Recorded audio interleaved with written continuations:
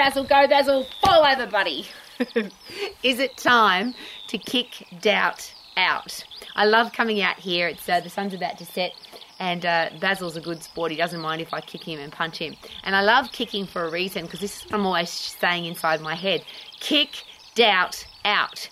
Doubt is one of the most dangerous weapons that can destroy your life. If you doubt that you can do it, it'll probably be the reason that you stop doing it or you don't ever even start.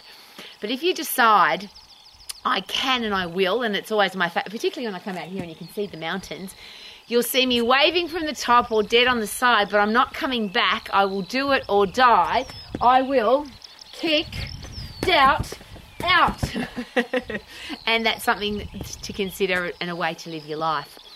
If you allow doubt to come in, if you let other people put doubt in your mind, oh, what if it doesn't work? Well, my answer to that is, what if it does? What if you're too old? What if you're not? What if you don't have enough money? What if you did? What if it won't happen for you? What if it will? There's always a negative side to everything. There's always somebody's going to plant that seed of doubt in your brain, and it's a vicious weapon, because it's the minute you think you can't, you only need one reason to can't, and you won't.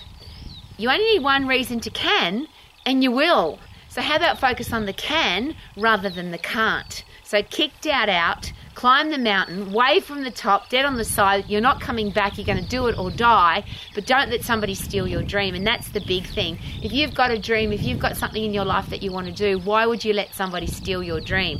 Please live your life to the max, doing what you love. And you ready? Kick doubt out. Woohoo!